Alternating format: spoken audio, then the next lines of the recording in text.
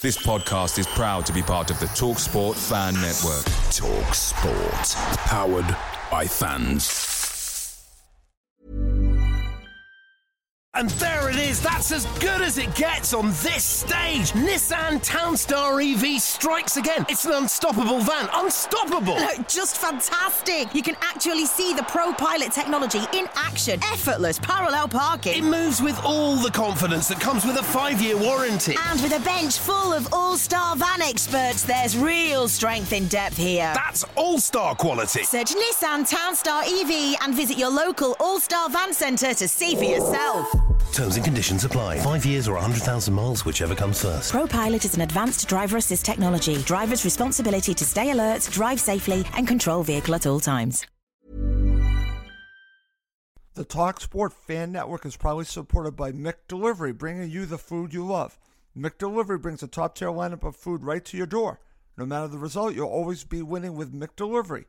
Order now on the McDonald's app. You can also get rewards points delivered too, so that ordering today means some tasty rewards for tomorrow. Only via app at participating restaurants. 18 plus. Rewards registration required. Points only on menu items. Delivery fee and terms apply. See McDonald's.com. A dramatic pause says something without saying anything at all. Feet deserve a go-to like that. Like Hey Dude shoes. Light, comfy, good to go to. When you shop at a Walmart Vision Center, you get it. You know that you'll spend a little less on stylish glasses for the whole family. Welcome to the Vision Center. Let me know if you need help finding the perfect frames. Hey, Mom, you were right. These glasses are cool. Hon, they take our insurance. That means Papa's getting a new pair, too. Whoa, glasses start at just $39. Next stop, groceries. So you can get a little more of what you need. Find a Vision Center near you. Save money, live better. Walmart.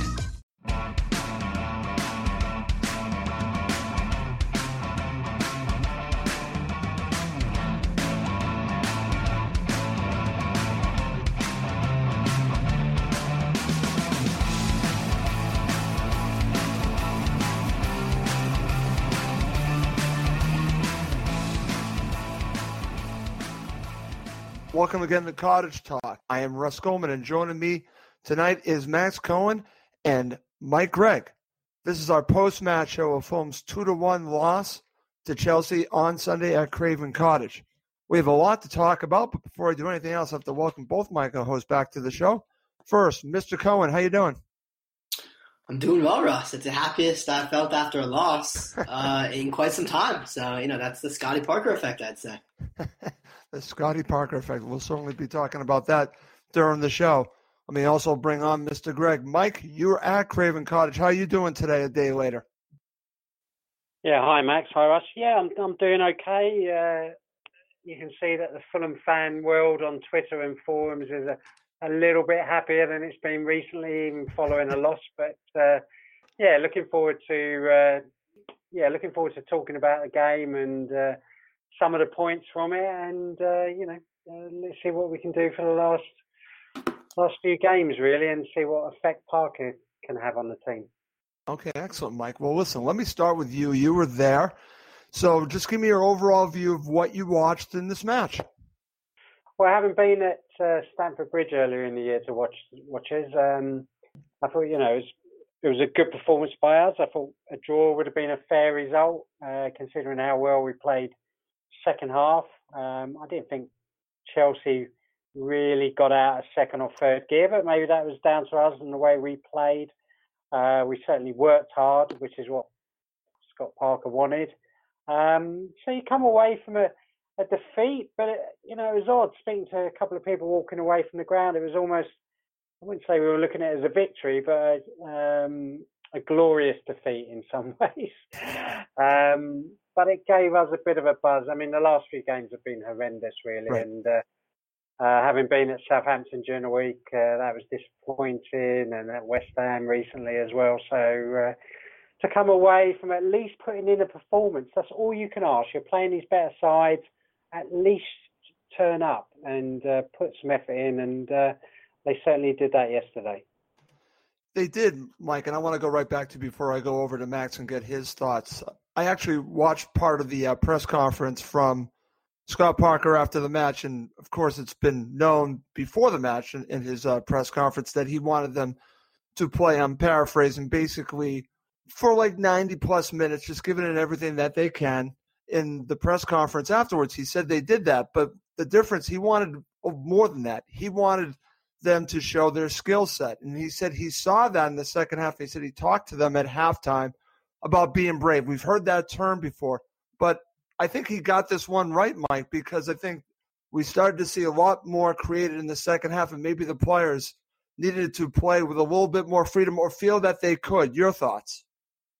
Well, yeah, I mean, I likened it to going back to the way when we had the ball, going back to the way we played under Slav, but with a bit more speed, a bit more directness. So you saw, and I think McDonald was key to this, because when McDonald came back during the week at Southampton, it was interesting that he was looking to pick the ball up like we've seen him do for 2 seasons at the back, and then look to pass it. But the players were running away from him at Southampton, whereas yesterday they were looking at picking it up off him. So he's giving it to Ream, he's giving it back to him, he's giving it to TC, it's coming back to him, and and they're playing those triangles and trying to build out from the back, but just that little bit quicker in attack, and so a bit more directness that way.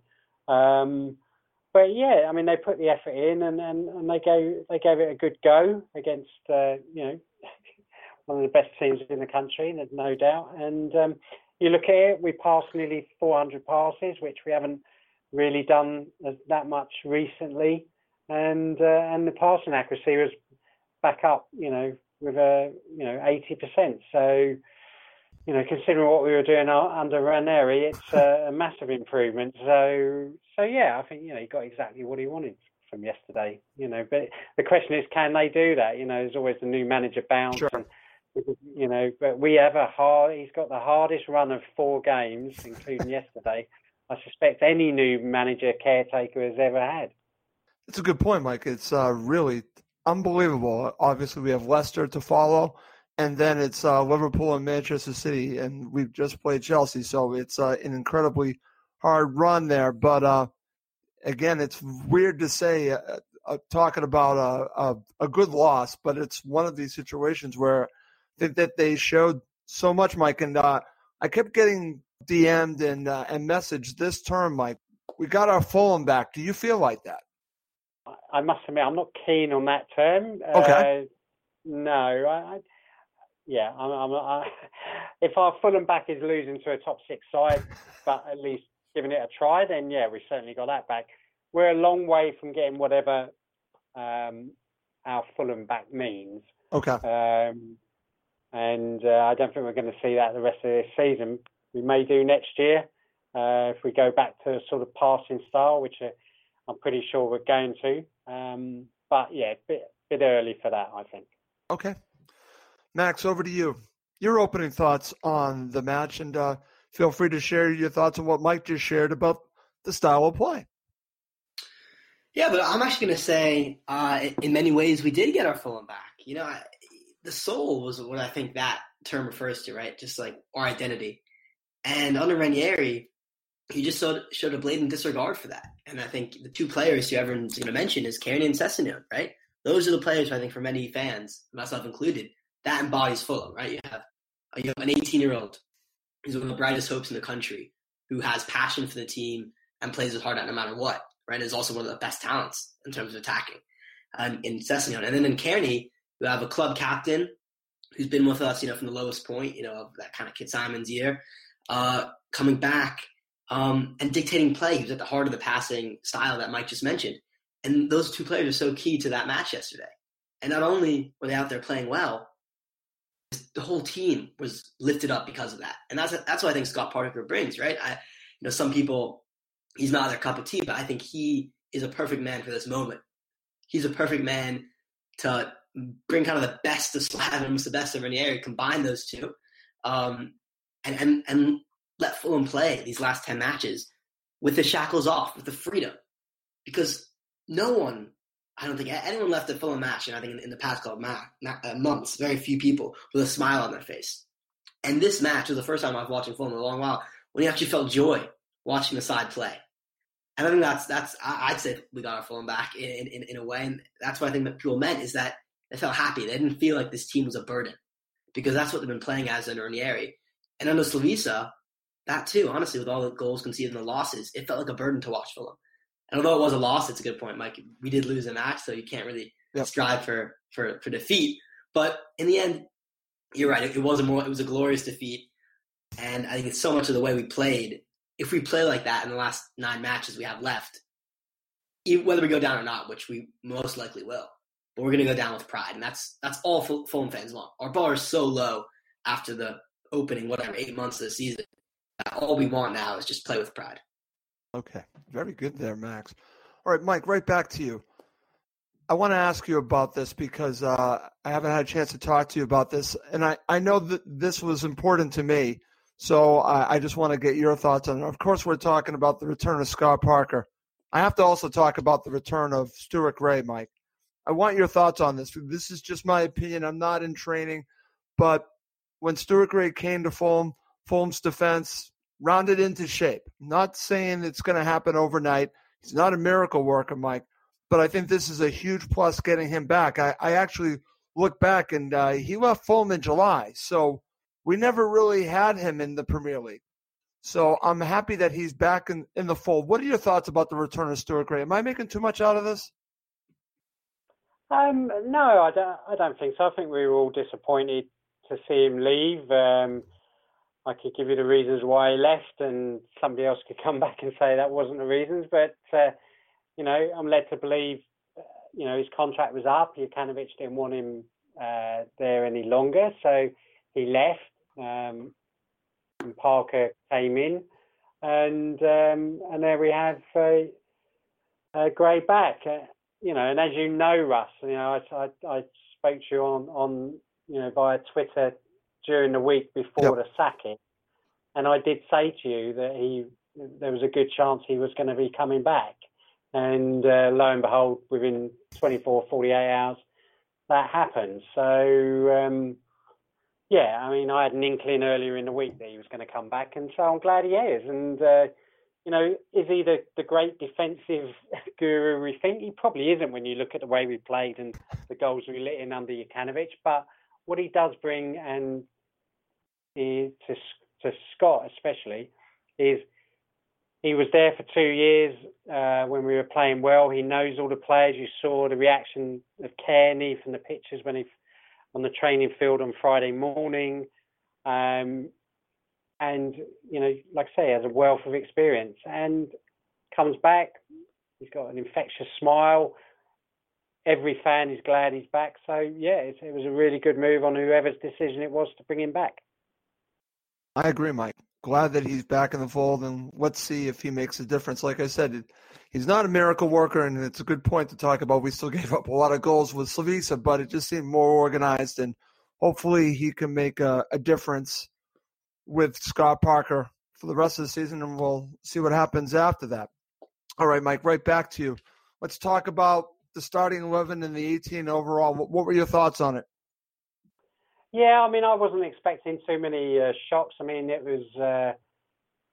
I thought the only one might be either Anguissa or Seri starting, but he went with Chambers and McDonald. It was good to see Session back in. And the only questions mark before the game was really what formation it would be, whether it would be 4-3-3, could have been 5. I called it as 4-4-1-1, and I think initially it looked like that, certainly attacking wise or defensively, and then suddenly we would revert to the 2 wide men up top as well. So it suited the players we had out on the pitch. You got Tom in the centre. It's fairly pleased. It was. It was interesting. It was Mark. I was trying to think who's the player missing. It was Markovic as well. Yeah. So he was out. He was out of the 18. Apparently he was fit. So that's interesting. And we ended up seeing Vieto and Aiti come on as well, and Grisa. So it was a decent bench also. But I mean, I've been impressed by Nordvett. You know, he's a solid, looks a solid centre back. You know, bit no nonsense. And I thought, you know, with the passing, as I said earlier, with McDonald back, he was quite easy with that as well. So yeah, you know, it was a decent lineup. Okay, excellent. Over to you, Max. Yeah, I was happy. You know, I think Session's back in there. It's a 4-2-3-1.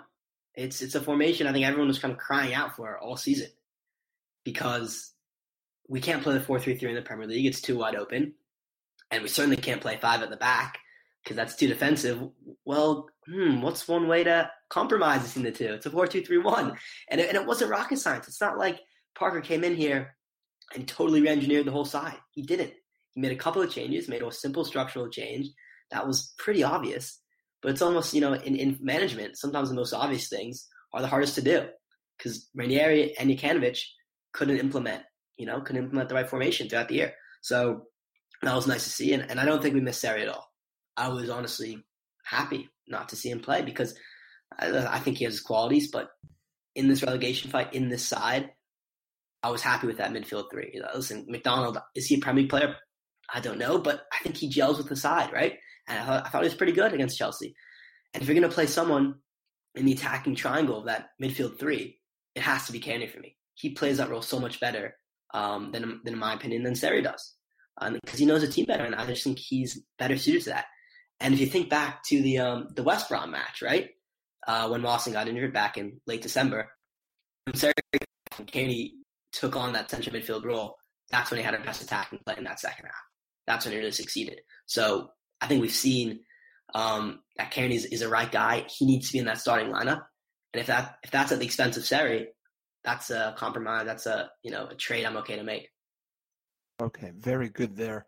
Max, okay, Mike, back to you. We're limited for time with you, but I have 2 topics quickly I want to go with you about. First of all, let me just ask you about this, because this is something that Emilio said on the full-time show. You've been talking a lot about McDonald, and I understand why. Listen, he's one of my favorite players. Emilio thought it was a turning point in the second half, and I'm curious if you agree with him.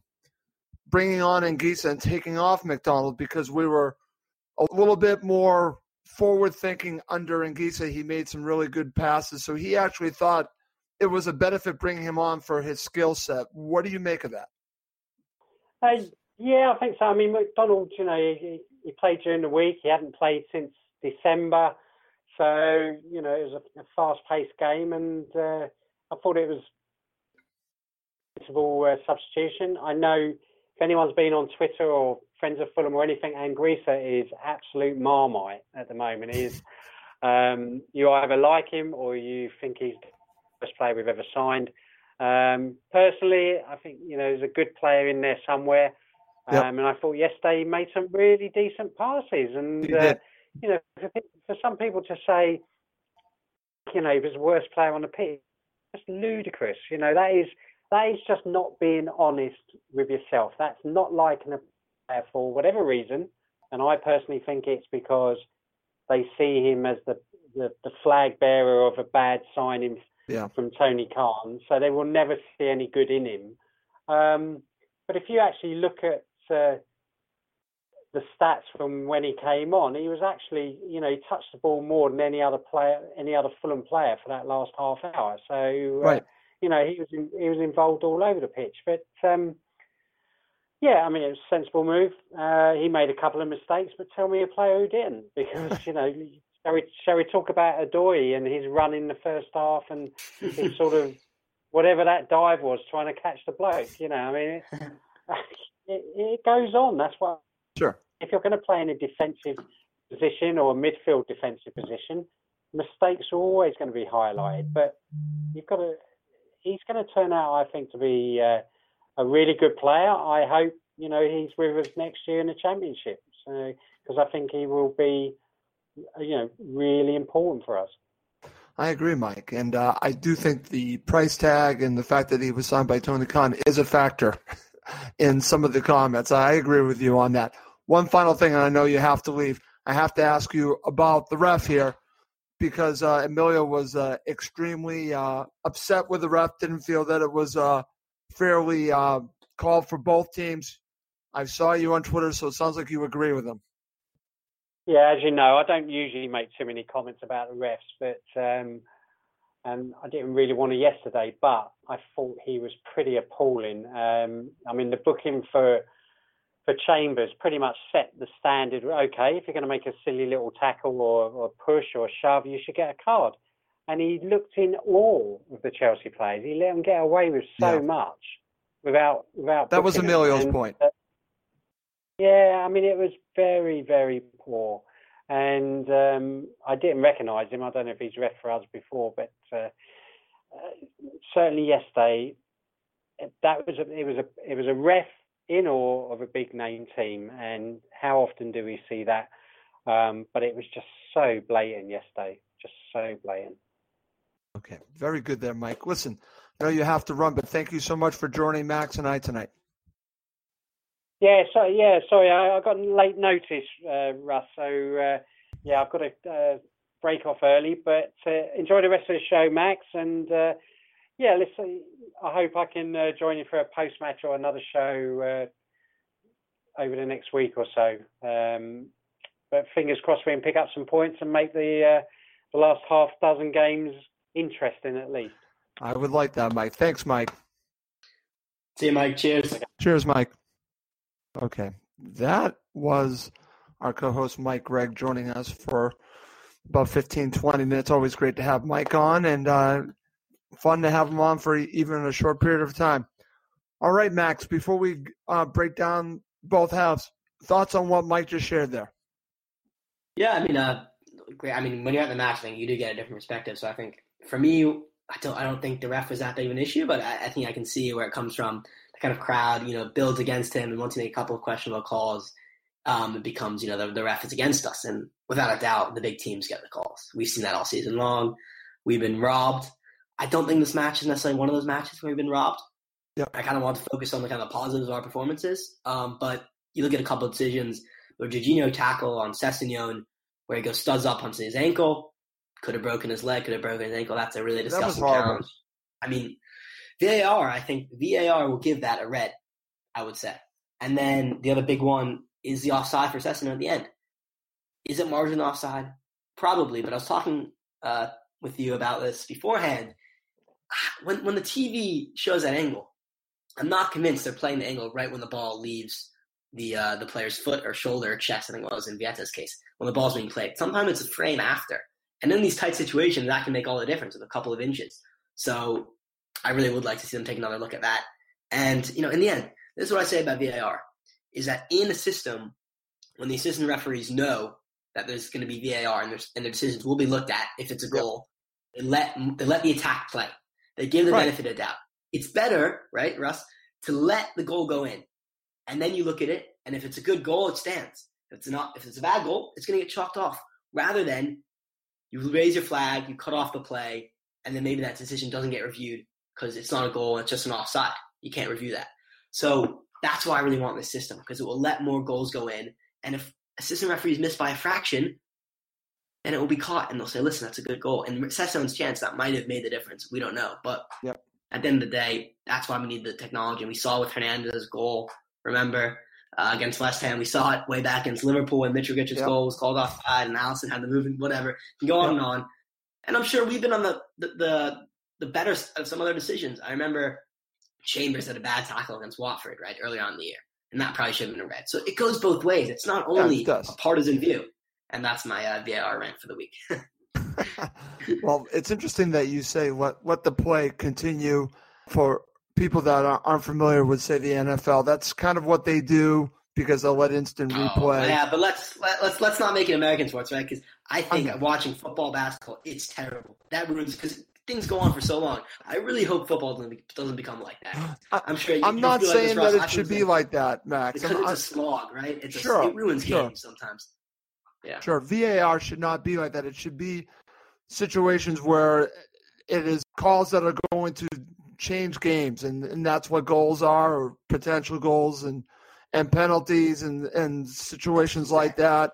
That's when I think it should come into play, and it needs to be conclusive. If it's not conclusive, you can't changed the call. That's the way I look at VAR. Anyways, enough of my rant on that as well. Let's move on. Let's talk about the first half.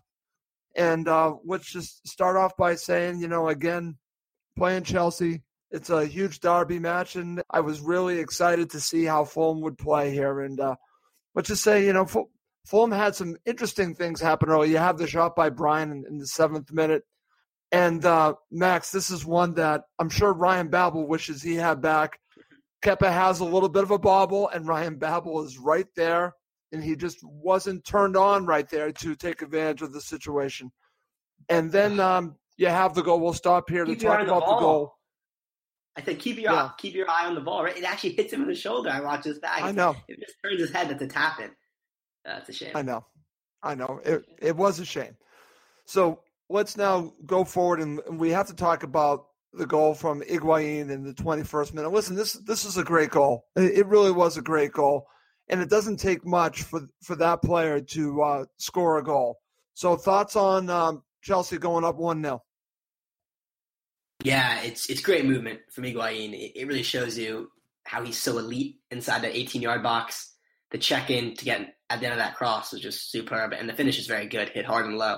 But, I'm going to look at the Fulham defense here and say, Joe Bryan, you should do better to stop that cross. Nordveit Ream, you should do better to track his run because no one really marks him.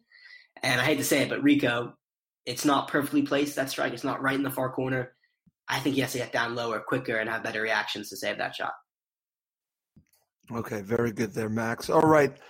Well, what's interesting here, and I said this on Full Time, that normally Fulham's heads would drop and it could potentially be the end of the match.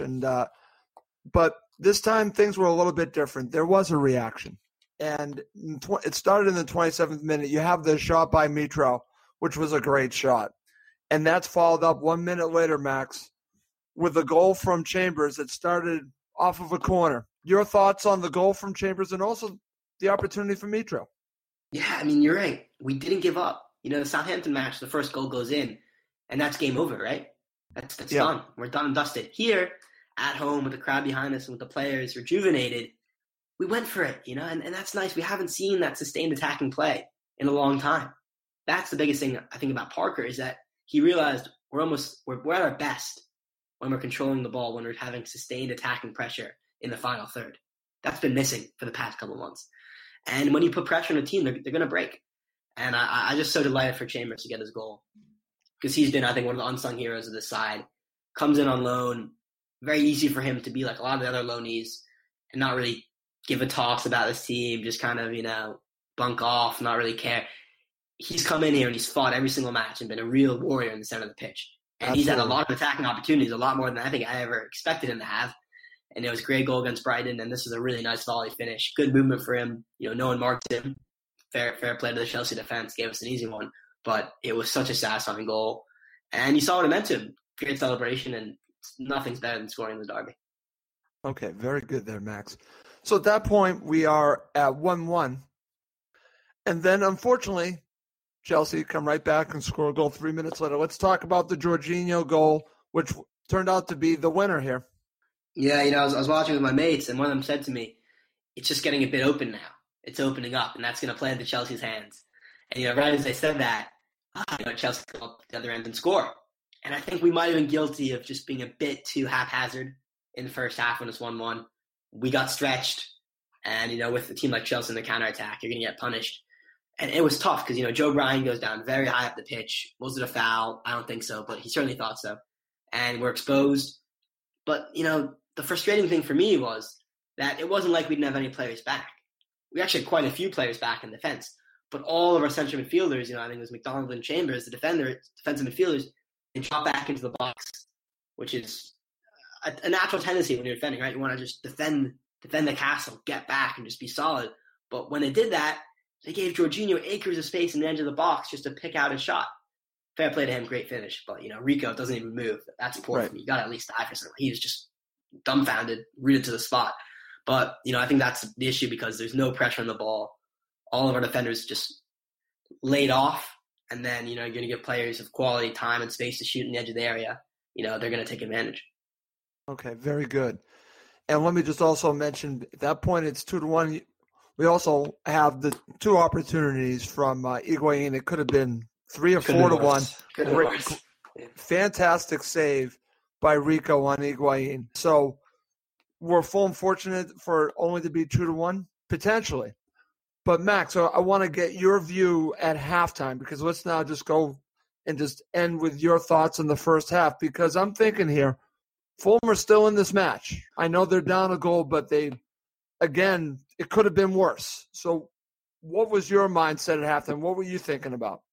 It was a roller coaster, Russ. It was a roller coaster of emotions. When we let in that Higuain goal after starting so brightly, I tweeted out, Queen's Park Rangers, we're coming for you. It was a bit of a cheese thing. We're going back to championship. Let's accept it. Let's embrace it. And we score. So hang on, lads. We got Scotty at the wheel. We're going to be okay. And then that last goal goes in, and you think right back to that same mentality that we just cannot catch a break. But, we did have chances. We were playing brightly.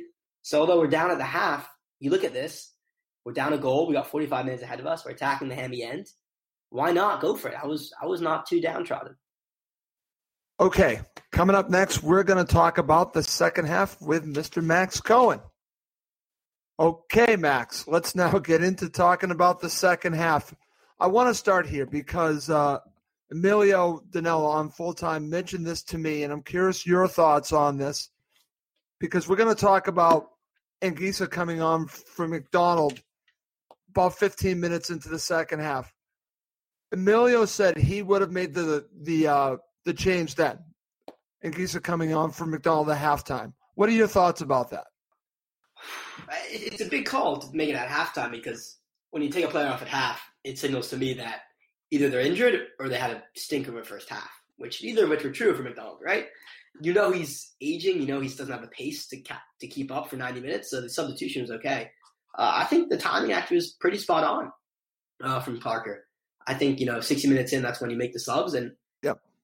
But I think what you're kind of focusing on more is putting on Anguissa, who's, of course, been injured, been very much third, second, fourth choice in the midfield. Now he's back. He's a player I really lampooned. After that United match, which I think was the last match he played before coming back in Southampton, I said, I don't want to see him in a Fulham shirt again, right? Of course, right. That's right after the match. It's knee-jerk reaction. But he really was atrocious in that match. Him and Seri were no defensive work rate, giving the ball away at will, flying into stupid challenges. He didn't deserve to be sent off in the end. But at the end, I said, we'll actually probably play better without him because he was that bad. And I think it just shows how players can change and how the system in which they're employed in makes so much of a difference. And Anguissa, people have said, never played as a lone defensive midfielder at Marseille, right? So when you put him in that 4-3-3 and play him in that position, it's unfamiliar. He's not used to it. Now when you put him in a 4-2-3-1, right, with another defensive midfielder alongside of him, gives him freedom, but also puts him in a system that is tried and tested. He knows what he's doing more. And it's amazing when players are put in positions where they can succeed, when the manager set them up to succeed rather than set them up to fail. Think Ranieri putting Kearney on the wing versus putting him in the middle.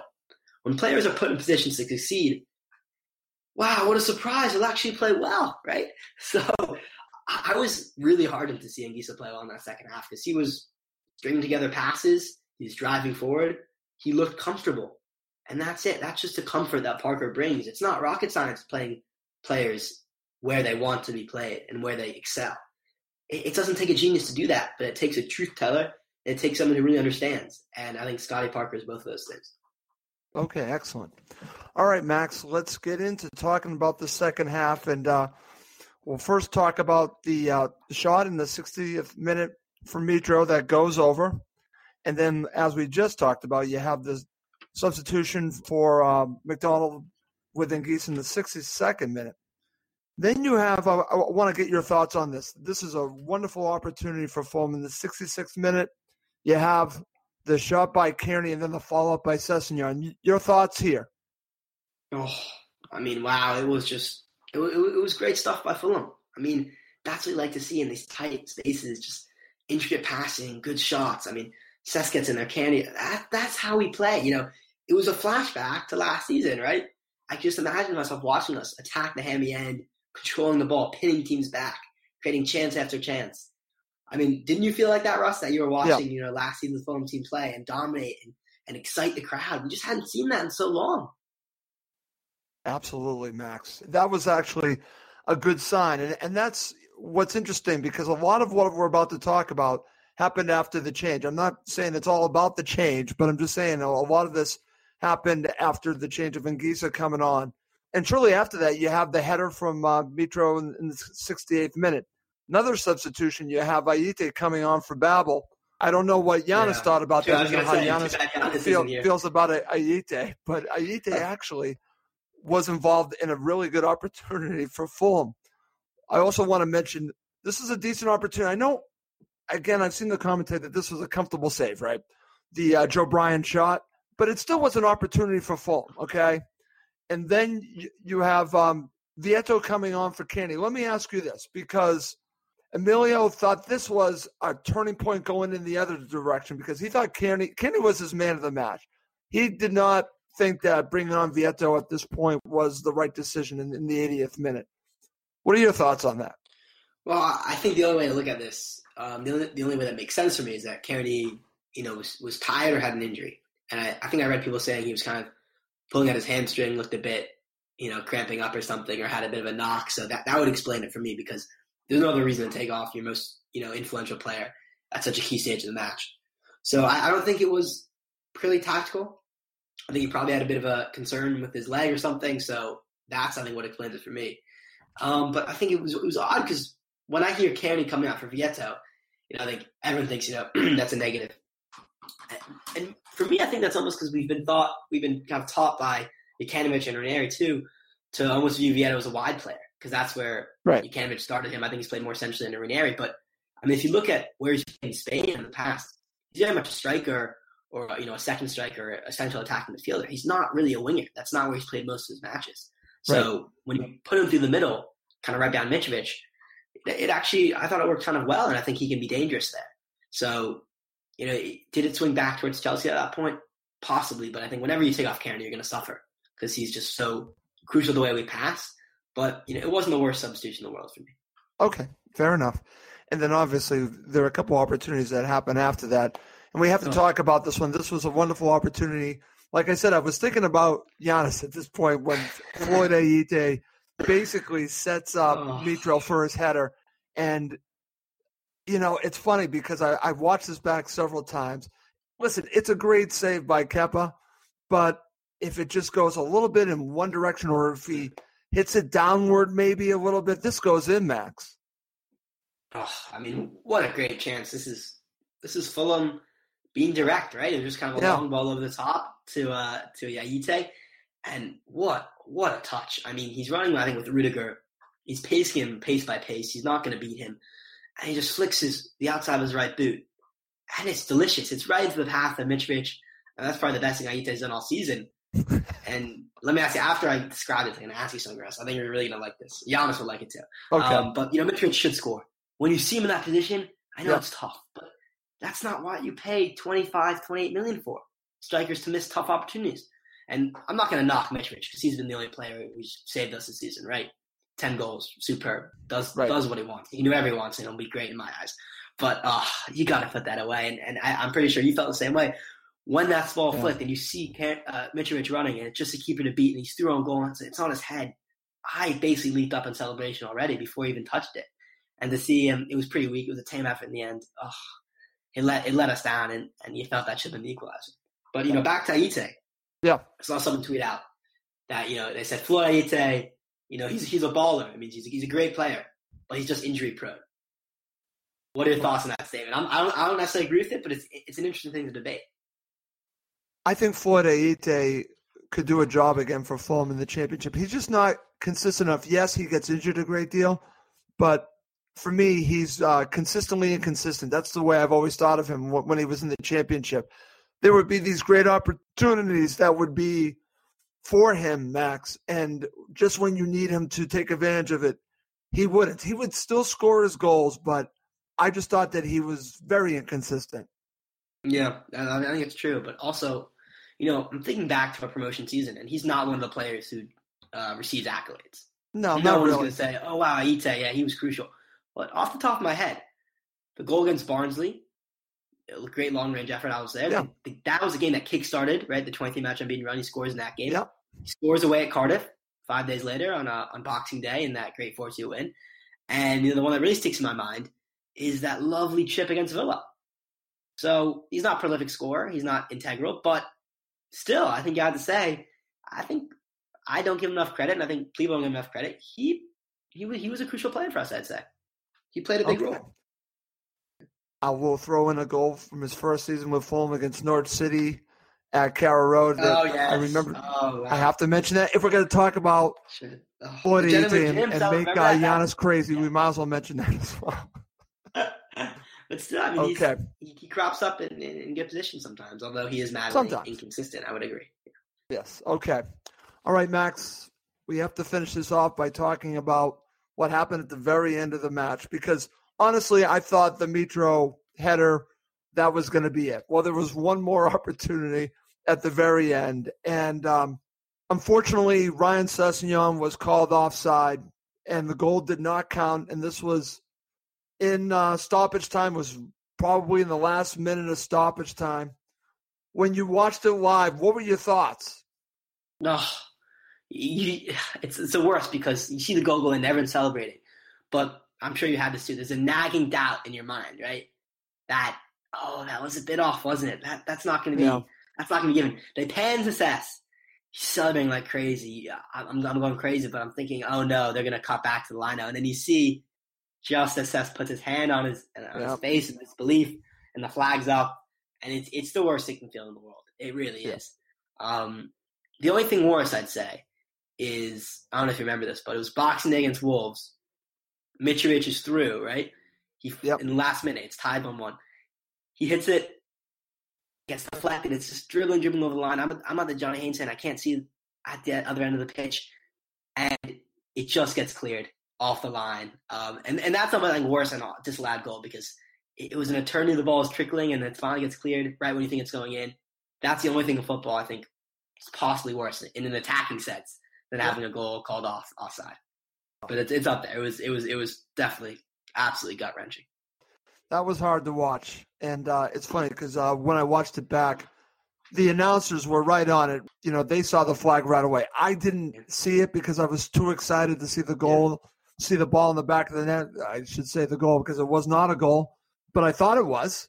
And but when I played it back, they were right on top of it. They saw the flag, and it was offside. It's unfortunate that was how it ended. So let me ask you this. As we wrap up talking about this match, and then we'll go through the stats, both halves here. Do you think Fulham deserved more? I know that's a loaded question at times. I'm going to say they deserved at least a point, Max. Yes, of course. Yeah, you know it. Everyone knows it. Oh, it was a really great performance. I mean, not only did we play well, we played well against Chelsea. Yep. And, everyone can say, they have had a terrible record in 2019, right? I think we let them score their first goals in almost 400 minutes of play. So, I mean, on that token, you can say, well, it wasn't that great. But this is a team that just came off a 2-0 victory over Spurs. I mean, this is an excellent team. This is a Premier League, definitely top 4 team without a doubt. Although they're not performing up to that quality, they have that in their team. So the fact that we did it against Chelsea is even more important. And we created enough. Kepa was worked very hard. Yep. We had, I think, a number of shots. I think we had 12 shots, if I remember correctly. This wasn't just kind of a smash and grab performance. We were on the front foot for much of this match. We were, I'm going to say, undoubtedly the better side in that second half. Chelsea didn't threaten Rico really at all, as far as I can remember that second half. We were basically camped in their half. So we deserve more. And just think what it would have done to us if that goal stands. The narrative, Parker's first game, Sessegnon's back. We have a point. I just think we could be taught. I mean, we're happy now. We're content now. But imagine if we had drawn that game, what it does to the confidence and what that does to the math. Because, we're still going down. I'm not going to say different. But sure. Then we really have a glimmer. And now there's nothing. But that would have made a big difference, I think. Okay. Very good there, my friend. All right. Okay, let's now go to the full-time stats, and I want to get your thoughts on what they tell you. Possession was in favor of Chelsea, 64% to 36%. Total shots, 20-12 in favor of Chelsea. On target, 7-5 in favor of Chelsea. Corners, Favor of Fulham, Max, 5-4. Crosses, 16-11 in favor of Fulham. Tackles, 15-14 in favor of Chelsea. Let's now go to passing accuracy. This, to me, is a big one. This is the one that stands out to me. Mike Gregg earlier mentioned this, and I think this is huge. Fulham were at 80%. I can't remember the last time they've been at 80%. That tells me something. Chelsea were at 90%, but for Fulham to be at 80%, that's a positive sign. And then also fouls were 11-10. So I've already told you what stands out to me. What stands out to you from the full-time stats? Yeah, I think the corners is always a good indication of how well the team attacks. And the fact that we beat Chelsea in the corner department shows that we were having sustained attacking pressure. We're getting shots off. We're getting balls in the box, and we're continuing that. That stands out for me, of course. You mentioned the passing accuracy and the shots I said earlier. Those are big things. And all the possession was, I think, a little more lopsided than I'd expected. But, we made the most out of it. We weren't just passing around the back. We were going forward. No. So I'm pleased with the stats there. Yeah, I think it was a good showing. It was, Max. And the one thing that I do want to mention, because we are talking about the stats, and you just mentioned about the passing, I do have to mention this because I remember watching Scott Parker in some interview before the match talking about, he was asked about what his style was going to be, and he mentioned that it might be a combination. And I thought he meant at the time combination between the two styles of Ranieri and Jokanovic. I want to say this is more Jokanovic than Ranieri, but I think that there were parts that you can look at that he kind of tried to marry the two. But the one thing that stood out to me was playing the ball out from the back. We have not seen that, Max, in a long time. Yeah, for sure. I mean, that's a really big example. But, what was one of our best chances from? Direct, right? Yes. That Mitrovic chance when Ayute flicked on, that's a long ball. So for me, what I think best encapsulates it is passing first, but be flexible, be malleable. Right? Under Jokanovic, at times, there was no flexibility. Right. It was you pass out the back, and that's it. For some reason, I'm thinking back to the Brentford match, David Bunnan's last match before he got benched for Ben Allen in 2017. Oh, boy. And I remember we just kept trying to pass out the back, and we couldn't do it. Yep. And everyone's like, do it long, and we just kept, because Bunnan was terrible at his feet, we just couldn't complete passes. And we were all just crying out after the match, have some flexibility. Determine it based on the situation. Whereas Jokanovic sometimes is way too focused. And I think he's almost like this as a person. It's my way or the highway. I'm stubborn. I'm right. And we're going to stick with my ideology no matter what. Yeah. Sometimes it pays off, but most times I think it doesn't. Parker, he's pragmatic. He knows passing is going to be the way this Fulham team is going to win. That's our best way. But if the situation calls for it, we go long. We can have a bit of both. And that's what I think really sums up his kind of, marrying of the two concepts of Jokanovic and Ranieri. It's a good point because play to the situation, and the situation late in the match called for potentially some long balls. In fact, Emilio was talking about that. He thought there should have been even more because of the situation that Fulham were in. Why not at that point? But not be so rigid, to be able to be a little flexible. And I think maybe we saw that first match. Let's just be clear here under Scott Parker. We'll see what happens in the coming weeks as they play under Scott Parker. But that was a very interesting comment I heard from him before the match, and it kind of played out a little bit like that. So I'm glad that we could talk about it. But I also saw some of the style of Jokanovic, which I kind of liked, because I think this team has a bunch of players that can pass the ball. Let them pass the ball. I want to see more of that. Have some kind of style. If it's going to be a marrying of the two, I can deal with that. But I do want that possession style if you can, certainly against certain opponents. All right, my friend. Who's your man of the match? Mine is Tom Kearney. It was Emilio's. Who's your man of the match? Yeah, I like Kearney for that. I'm also going to go with actually Callum Chambers. I think he got his well-deserved goal. I thought, again, he was very combative in the middle of the field, and he just never stopped running. He was all over the place. You see him popping up, not in the middle, but out wide, in attacking positions, in defense, covering for wingbacks. He was, I think, a really, really great encapsulation of what Parker brings to the team. Because, we've all heard it in the press that Parker was credited with turning Chambers into an excellent midfielder. Obviously, he's played there before, but in the Fulham setting, Parker got him playing in that center midfield role. So, credit to him. I thought Chambers was my man of the match. Okay. I understand that. We also talked about Dennis Adoy. Thoughts on Dennis Adoy? No, I mean, I like Dennis Adoy. I think he was good in instances. I mean, there are a couple of chances when, Hazard runs right at him, and you're thinking, oh no, oh dear. But he actually stands him up and does quite well. So, fair play to Dennis. He didn't crack, but he's not man of the match for me because I think we conceded 2 frustrating goals, and the defense wasn't excellent. It was better, but I can't give him man of the match. Okay. Fair enough, my friend. All right. Let's end with giving a rating for Scott Parker. I'm going to say 8. I thought he did basically everything right except win. But he brought the sense of pride and determination back to Fulham. And I think the best evidence of that is what's going on with the Leicester away tickets, right? I don't know if you heard about this, but it's really all the rage on social media right now. And basically the club only got an allocation around 1,200, I think, for the match. And the reasoning was, the sales were so poor, in the following weeks, in the past weeks, that they didn't think there was much of a need. And ever since the Ranieri sacking and Parker coming in, there's been a deluge of fans wanting to buy tickets to the King Power Stadium because they now feel good about Fulham again, because Parker's in. And there's a feeling of pride about the club. And that's the best way to show it, is that the fans were so discouraged and we were so downtrodden that all it takes is a managerial change. All it takes is Parker coming in and one match, Russ. Well, I think it was 4 or 5 days into his tenure. All it takes is that short amount of time. And suddenly, I know Mike doesn't like saying that, but I think we've really got our Fulham back in many ways. And that's what Parker's brought. Okay, excellent there, Max. Great show. I've really enjoyed that. It's funny because normally after a loss, I'm feeling pretty down. Max, I'm not down after this match. Doesn't sound like you are either. I'm not, Russ, and I agree with you.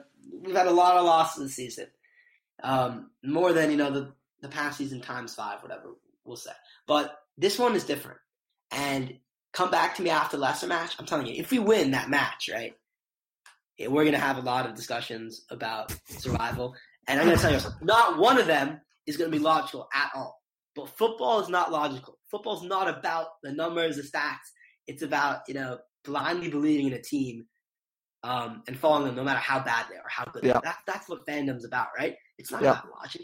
So let me tell you, if we win at the King Power, expect me to say a lot of non-logical things in the show the next couple of days. Just giving you a preview, and the listeners a preview. Okay. Well, I hope they win because I want to hear that. Okay. So that's good. Great stuff, my friend. And listen, I also want to thank Mike Gregg, who joined us for the beginning of the show. But we do have to wrap this up. For my co-host, Max Cohen, I'm Russ Goldman. Thank you, as always, for listening to Cottage Talk. It's the 90th minute, and all to play for at the end of the match. All your mates are around. You've got your McNugget share boxes ready to go. Your mates already got booked for double dipping, and you steal the last nugget, snatching all 3 points. Perfect. Order McDelivery now on the McDonald's app. Are you in? I know I'm in. At participating restaurants, 18 plus, serving times, delivery fee, and terms apply. See McDonald's.com. And there it is, that's as good as it gets on this stage. Nissan Townstar EV strikes again. It's an unstoppable van, unstoppable. Just fantastic. You can actually see the ProPilot technology in action. Effortless parallel parking. It moves with all the confidence that comes with a 5-year warranty. And with a bench full of all-star van experts, there's real strength in depth here. That's all-star quality. Search Nissan Townstar EV and visit your local all-star van centre to see for yourself. Terms and conditions apply. 5 years or 100,000 miles, whichever comes first. ProPilot is an advanced driver assist technology. Driver's responsibility to stay alert, drive safely, and control vehicle at all times. This podcast is proud to be part of the TalkSport Fan Network. TalkSport. Powered by fans.